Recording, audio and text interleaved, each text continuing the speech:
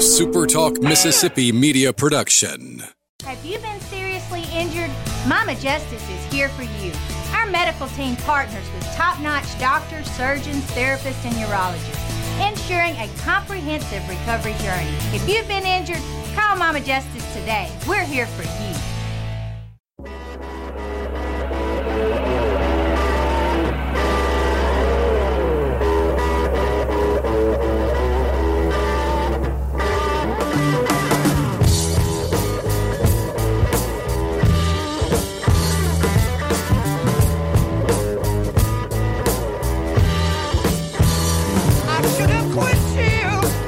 What's up, everybody, on a Thursday? One more day, just one more day until regional play begins. I'm Michael Borky. Glad that you guys are with me right here on the morning live stream. It is great to be with you. Like I said, just one more day. Let me do the quick math here. So Mississippi State starts at 2 o'clock, right? So what are we, 30 hours? 30 hours or so from at least Mississippi State beginning regional play. And then, of course, Southern Miss will also start at 2 o'clock. So, yeah, 30 hours, I think, from Mississippi State and Southern Miss getting started. And then Ole Miss starting on Friday night. I've got a bunch to get to with you. We did get the official decision from Ole Miss about who they're going to start. I have not seen anything confirmed from Mississippi State, though it does certainly sound like they're leaning away from McLeod or Bednar on well, actually, maybe not. I heard yesterday from my colleague that they're considering Bednar on Friday afternoon. I have not seen anything official, though. So if you guys have, help me out. I haven't seen it. I've looked at like the official accounts and stuff like that and have not seen an official starter listed for Mississippi State. So if I'm talking about this inaccurately, please let me know. But as far as I understand it right now, as of 8:15 on this Thursday morning, Ole Miss is named a starter. Mississippi State has not, as far as I know. So if I have missed it, y'all help me out and let me know. Would you mind if I started with this, though? 'Cause it's just something that's eating at me. We had huge news yesterday in the college basketball world. Mike Krzyzewski has decided to retire after the season, and he has so much power at Duke that he named his successor, and everybody there at Duke just rubber stamped it and moved on. Mike Krzyzewski, I'm not saying that he's not, as a basketball legend.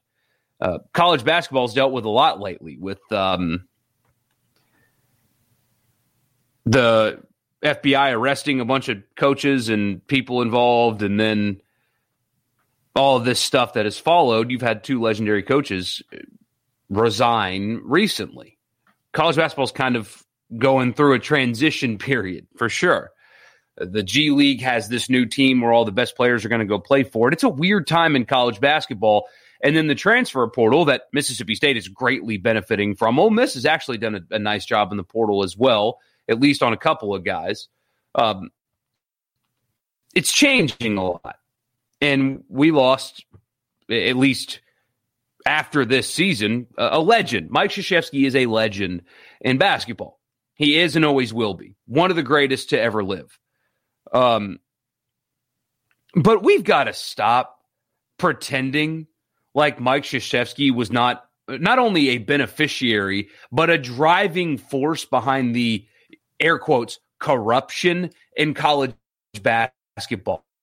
I mean, column after column yesterday, story after story about how Mike Krzyzewski is leaving college basketball because of the changing landscape and the corruption, and he was a good guy that did it the right way, and he's getting out now before it's too late. We've got to stop that. I mean, I read a column this morning. Here's just a paragraph from a column that was emailed to me this morning. He tried his damnedest in recent years to prevent the demise of the college game, warning everyone who listened that the infrastructure was decaying.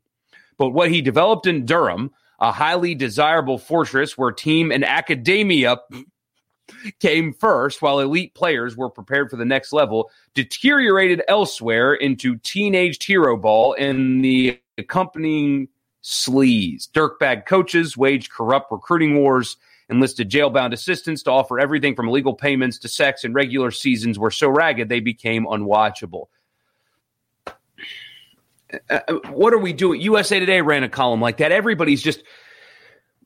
We've got to stop that, where we pretend like this guy that's up on this pedestal, a legend, did not benefit the most from a corrupt, air quotes, system. How do you think he was getting all of these elite level players? Was it, I mean, even to mention academia is so incredibly stupid when it comes to Duke in basketball and Mike Krzyzewski and his acquisition of players. The same thing needs to be done when Nick Saban retires, although Nick Saban's got a bunch more titles than Mike Krzyzewski. Nick Saban is the greatest college football coach to ever live, in my opinion. His process, his method is excellent. Yes, now he gets the best players in the country. It's much easier to win with the best players in the country, but it's undeniable that his process, his ability to hire assistants, the standard in which he requires from his players, his program is a machine. But when Nick Saban does retire, I don't think you're going to see anybody talk about the right way. At least you shouldn't, because Alabama, just like every other team that wins in college athletics, is doing it not the right way. If you are winning in major college athletics, you aren't doing it the right way. Nobody is. Nobody has ever won a championship in modern college athletics, all the way back to, the genesis of college sports, even though, by the way, cheating was happening in the very beginning of college football. You can read about it. It's actually quite fascinating. We've been cheating since the beginning. Nobody has won anything of value in college sports. Well, high-level college sports. I'm not talking about Ole Miss's women's golf team. I'm talking about football and basketball.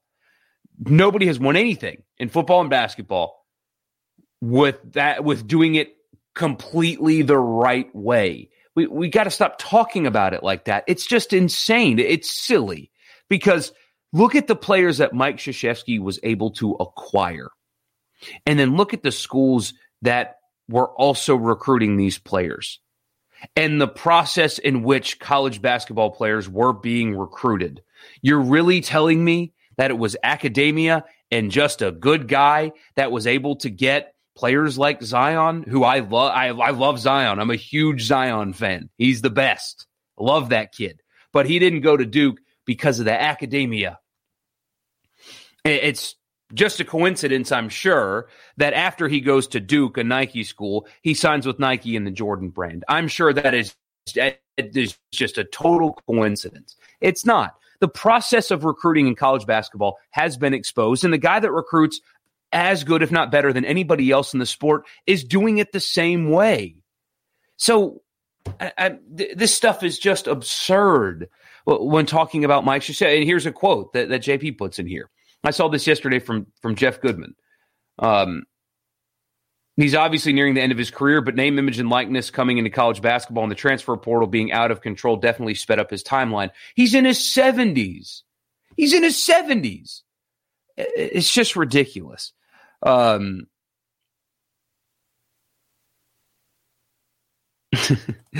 He says, I got to emphasize with the man here, the thought of teenagers that earned him all his wealth and good name being treated and compensated like human beings would be too much for any man to bear.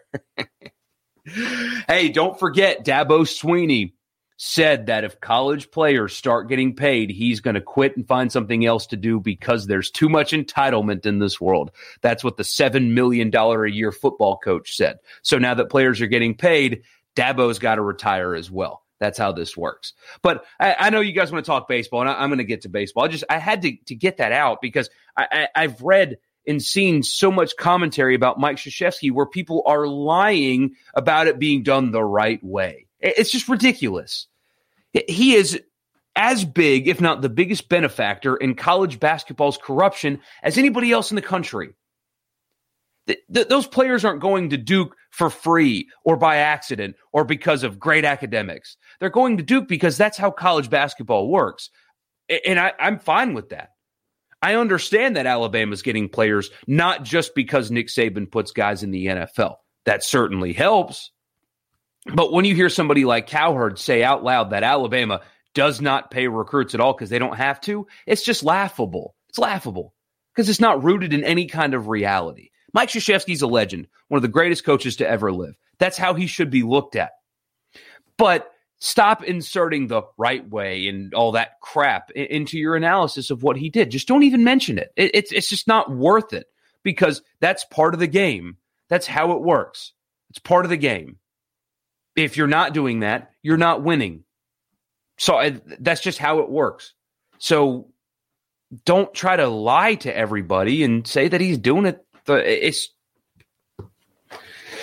We are so people in this business are so dishonest or willfully ignorant to reality. It's one of the two. There's no in between. We're either completely dishonest or we're willfully ignorant because here's how major college basketball programs get players. Those players, the scheme got exposed by the FBI. So I'm not telling you guys anything you don't know.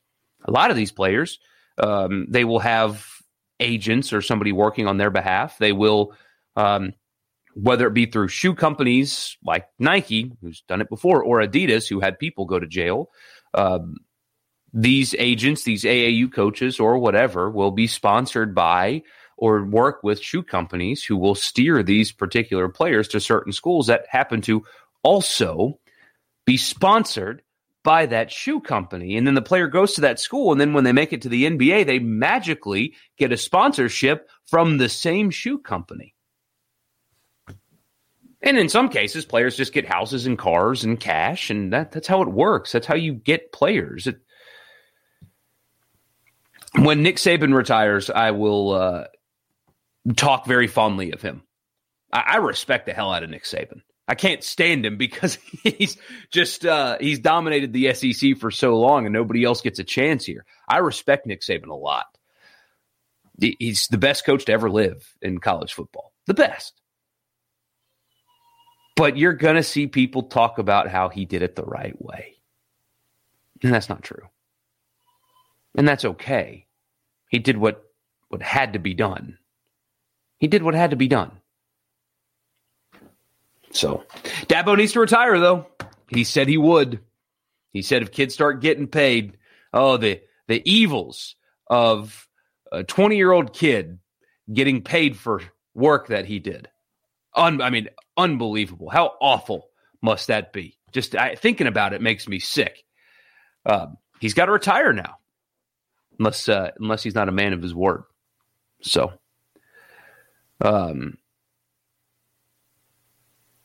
Craig, I'm going to put the Women's U.S. Open talk on hold today. I'm sorry, buddy. If anything, the setting's beautiful, though. My gosh, the setting is just stunning where the Women's U.S. Open is. I almost spent a lot of time on here talking about Simone Biles, though, last week. I saw a story. I think I did talk about it a little bit on here, didn't I? Where she has stunts in her arsenal that nobody else is willing to even try. That she can do things that nobody else in the world is willing to try. That's how good she is. She's the pound for pound. I think she might be the best athlete to ever live. The best pure athlete to ever live, pound for pound. I mean, she's tiny. You guys know that. When you're talking about greatest athletes to ever live, I know it's kind of a niche sport. So, people think Bo Jackson or somebody like that. I think Simone Biles needs to be in that conversation. But I saw a story last week. I almost talked to you guys about it, where because she is able to do things that nobody is even willing to try, they are capping her score, basically, where they are limiting what her score can be because it's not fair to the other girls because she can do things that they're not willing to try. And I think I talked to you guys about this because it actually angered me. I was genuinely mad about that concept because sports is supposed to be pushing limits. And when you're better than everybody else, your score is higher than everybody else. Your score is higher than everybody else.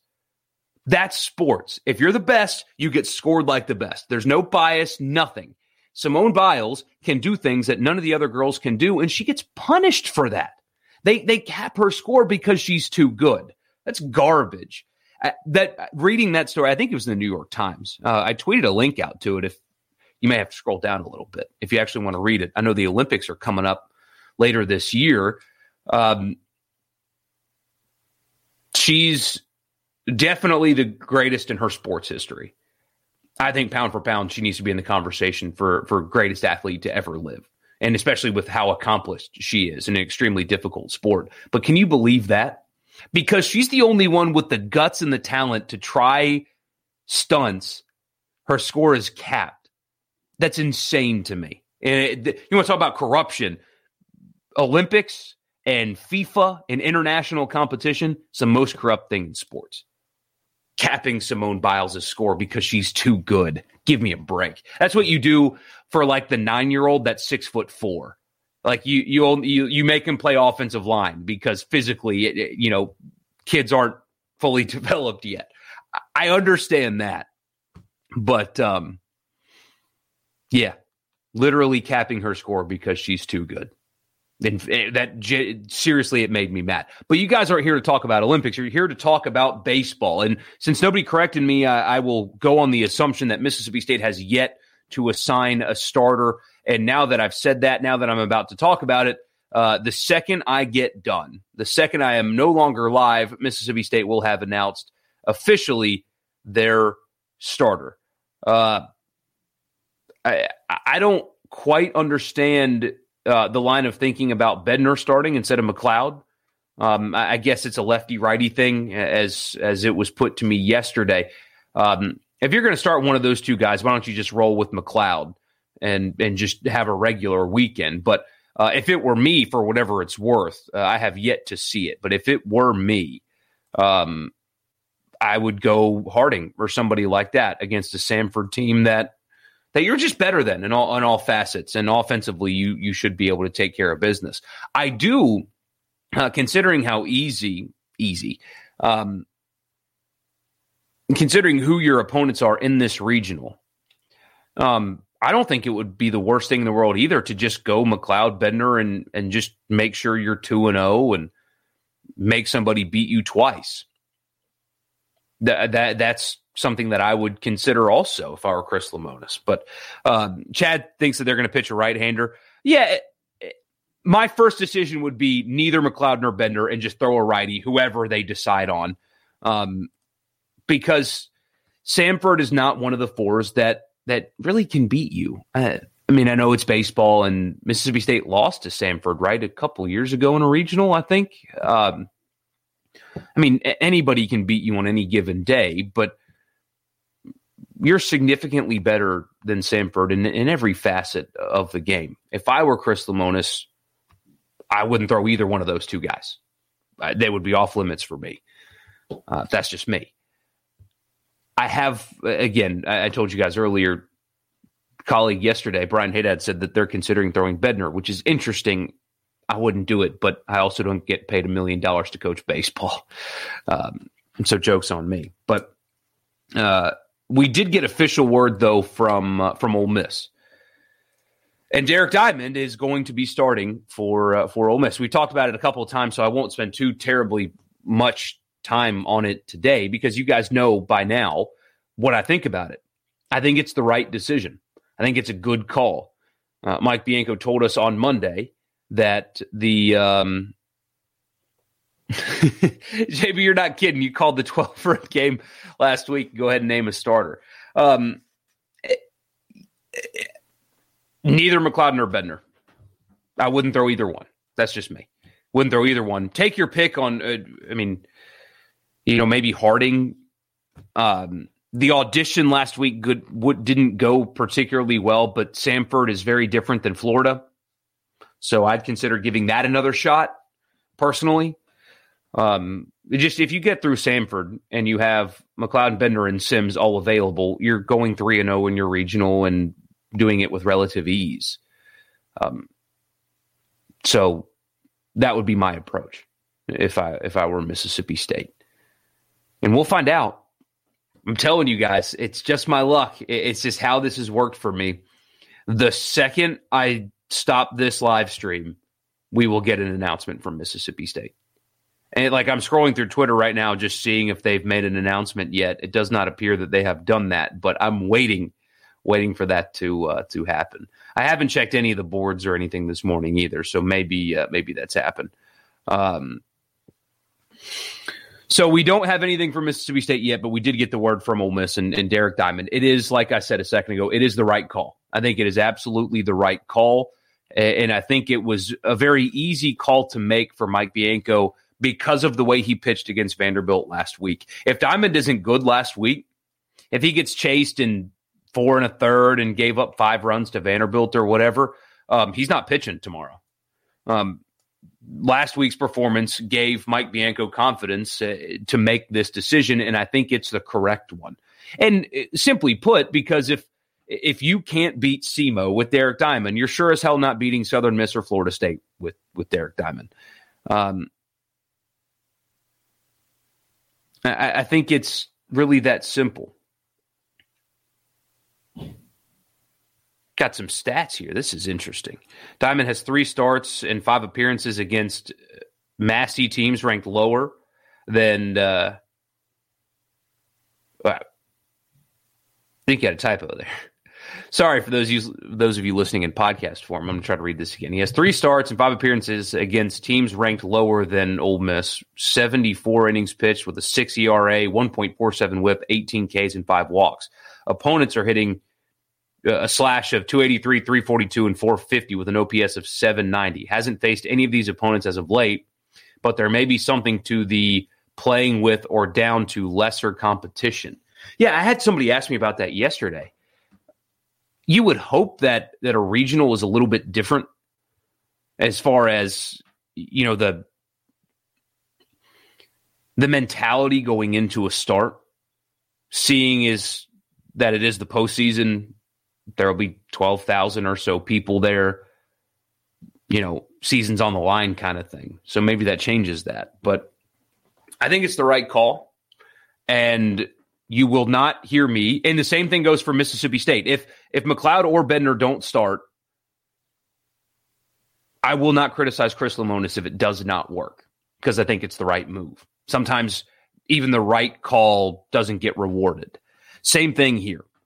If somehow Derek Diamond does not beat SEMO last night, I will not criticize that decision because I think it is the correct one, even if it doesn't work. And like I said, if Derek Diamond cannot beat Southeast Missouri State tomorrow night, he sure as hell isn't beating Southern Miss or Florida State. It's just not going to happen that way. So it's the right move. I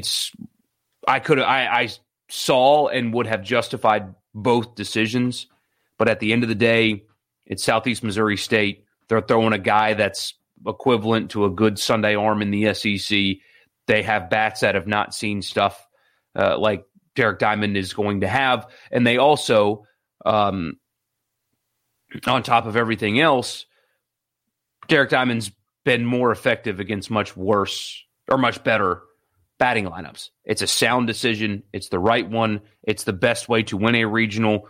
You have Doug Nikhazy in either a get to Sunday game or get out of the loser's bracket game, which you would feel incredibly confident in. It's the right move. And if it does not work, you will not hear me criticizing it because this is what should happen, and it's their best chance at winning the regional. So I think it's a very easy decision, and Ole Miss fans should feel confident in their team. I mean, how are you guys feeling about this weekend? We talked about it some yesterday. I'll pull up the poll.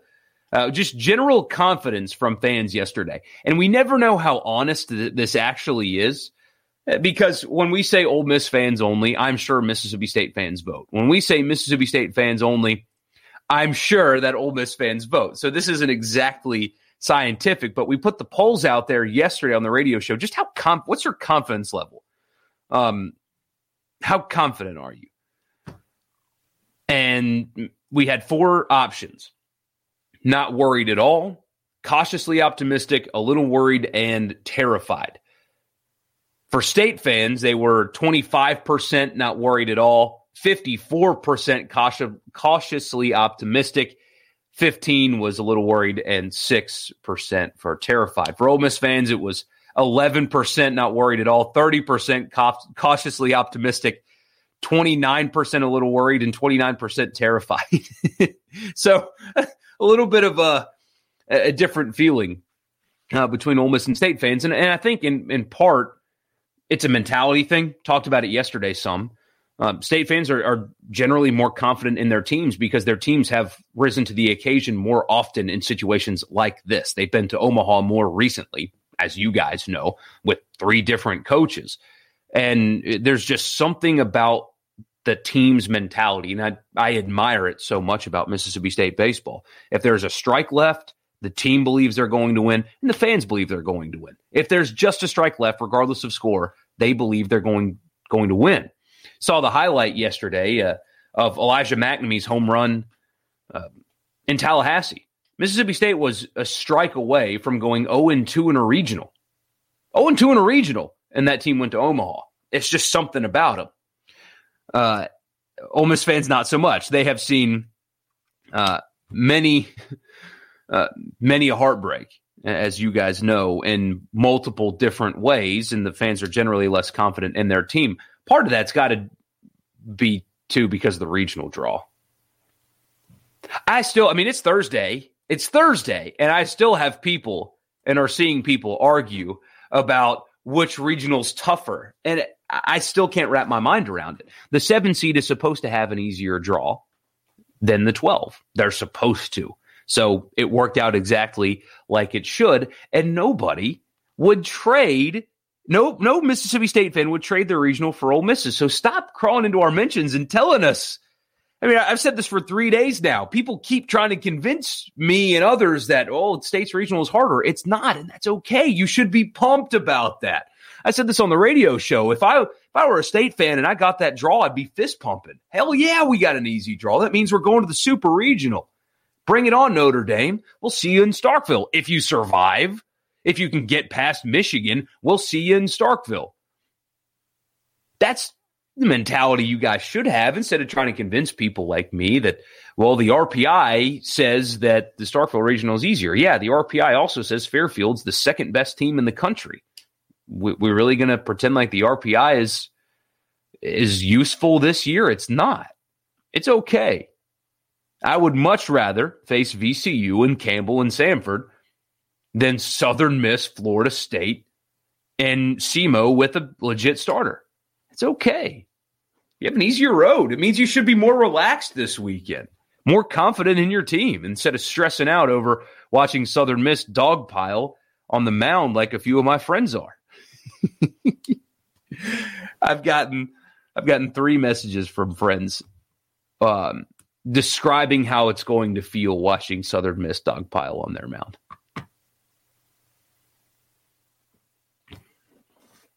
Exactly. I mean, yeah, State beat both Southern Miss and Florida State in their own home regional, so it bothers me not who they play. Thank you. Because it shouldn't. It shouldn't. The 7 should get a tougher draw. I mean, VCU's won how many games in a row? 21? Something like that. And baseball's a funky sport. You don't win 21 games in a row by accident. On the radio show yesterday, somebody said, you can't do that against Division III teams sometimes. That doesn't happen by accident. That happens if you're playing good baseball. Campbell won their conference. Wasn't a very strong conference. They had to beat Presbyterian to win their conference, they didn't win their conference. Presbyterian did. It was a 2-bid league. Campbell was the class of that league, and they got beat by Presbyterian to get eliminated in the conference tournament. That's why the Blue Hose are going to Nashville. I don't know if I shared this with you guys or not. I did have a friend that went to Presbyterian College text me and say, so how good is Vanderbilt? And I said, if you haven't really watched your team all season, don't start now. Those poor guys. I mean, they see guys that are going to be selling insurance next year every weekend, with 85-mile-an-hour fastballs that don't really move and maybe a get-me-over breaking ball, and now they're going to get Kumar Rocker, who's going to be pitching in the majors in a couple of years. Oh, man, those poor guys. The Blue Hose. Yeah, Presbyterian football hired the guy from Tennessee, Pulaski, Tennessee, that never punts or kicks field goals, that goes forward on every fourth down. Presbyterian football hired that guy. So there's your random fun fact that you don't care about of the day. Hey, Dad said it yesterday. The name brands of Campbell, Samford, and VCU doesn't carry the weight of Florida State, Southern Miss, and SEMO. That's a factor in this easier than not discussion. It sort of. But if Southern Miss played VCU in a series right now, who would win? If Florida State played Campbell in a series right now, who would win? SEMO has a legit Friday night arm. Samford does not. It's not just the name brands. I mean, I'm sure that's a factor in it, but Southern Miss is a better baseball team than VCU and Campbell. I mean, I promise you, if Campbell and Florida State played each other, Florida State would be heavily favored in the game. It's okay. I don't understand why this is such a point of contention still on this Thursday. I don't get it. It's quite all right that one's easier than the other. It's supposed to work out that way.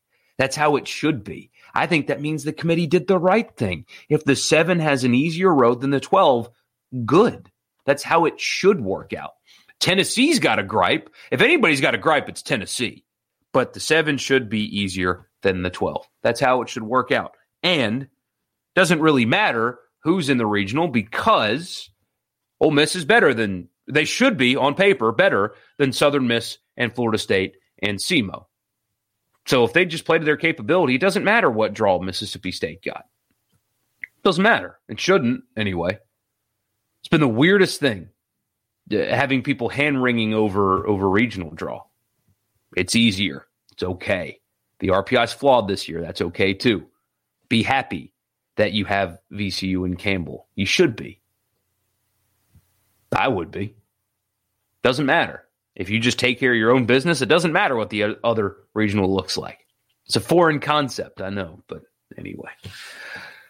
Thank you. I got to go. Sadly, I wish I could go on forever. I've got a lot of thoughts about a lot of stuff today, especially what happened in basketball last night. The Knicks got sent home. Well, it was a loss in the Garden. But Trae Young hitting the game-clinching 3 and then bowing to Madison Square Garden.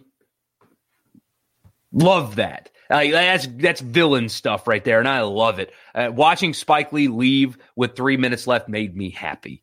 I'm so sorry that ESPN is going to lose the Knicks, and they're going to lose the Lakers in consecutive nights. Now they're going to have to pretend like the Hawks matter. Shame. And what they're going to do all offseason now is ask who the Knicks need to get better instead of talking about the Hawks at all, the team that just beat them. Not, can we get Trae Young some help? It's going to be, oh, we need to get Trae Young to the Knicks. It's a joke. So I'm glad that they're suffering a little bit, and they're going to suffer again tonight when the Lakers lose. So that makes me happy. That makes me happy. Y'all have a great rest of your day. I'll talk to you tomorrow morning as we get ready for regional play. Mississippi State and Samford at 2, Southern Miss and Florida State at 2, and then Ole Miss and SEMO Friday night. So thank you guys for tuning in and engaging. Don't worry about whose regional draw is tougher. Mississippi State's going to win the regional. They're not going to lose a game regardless of who starts. They're not going to. That's my prediction. And Ole Miss is going to lose one game, but they will win the regional. That's my prediction. For whatever it's worth to you guys. So I'll see you tomorrow. Thank you for tuning in. Glad you guys are with me. And listen to the radio this afternoon as well, if you can stand Richard Cross, which I know most of you can. So in the meantime, y'all have a good one.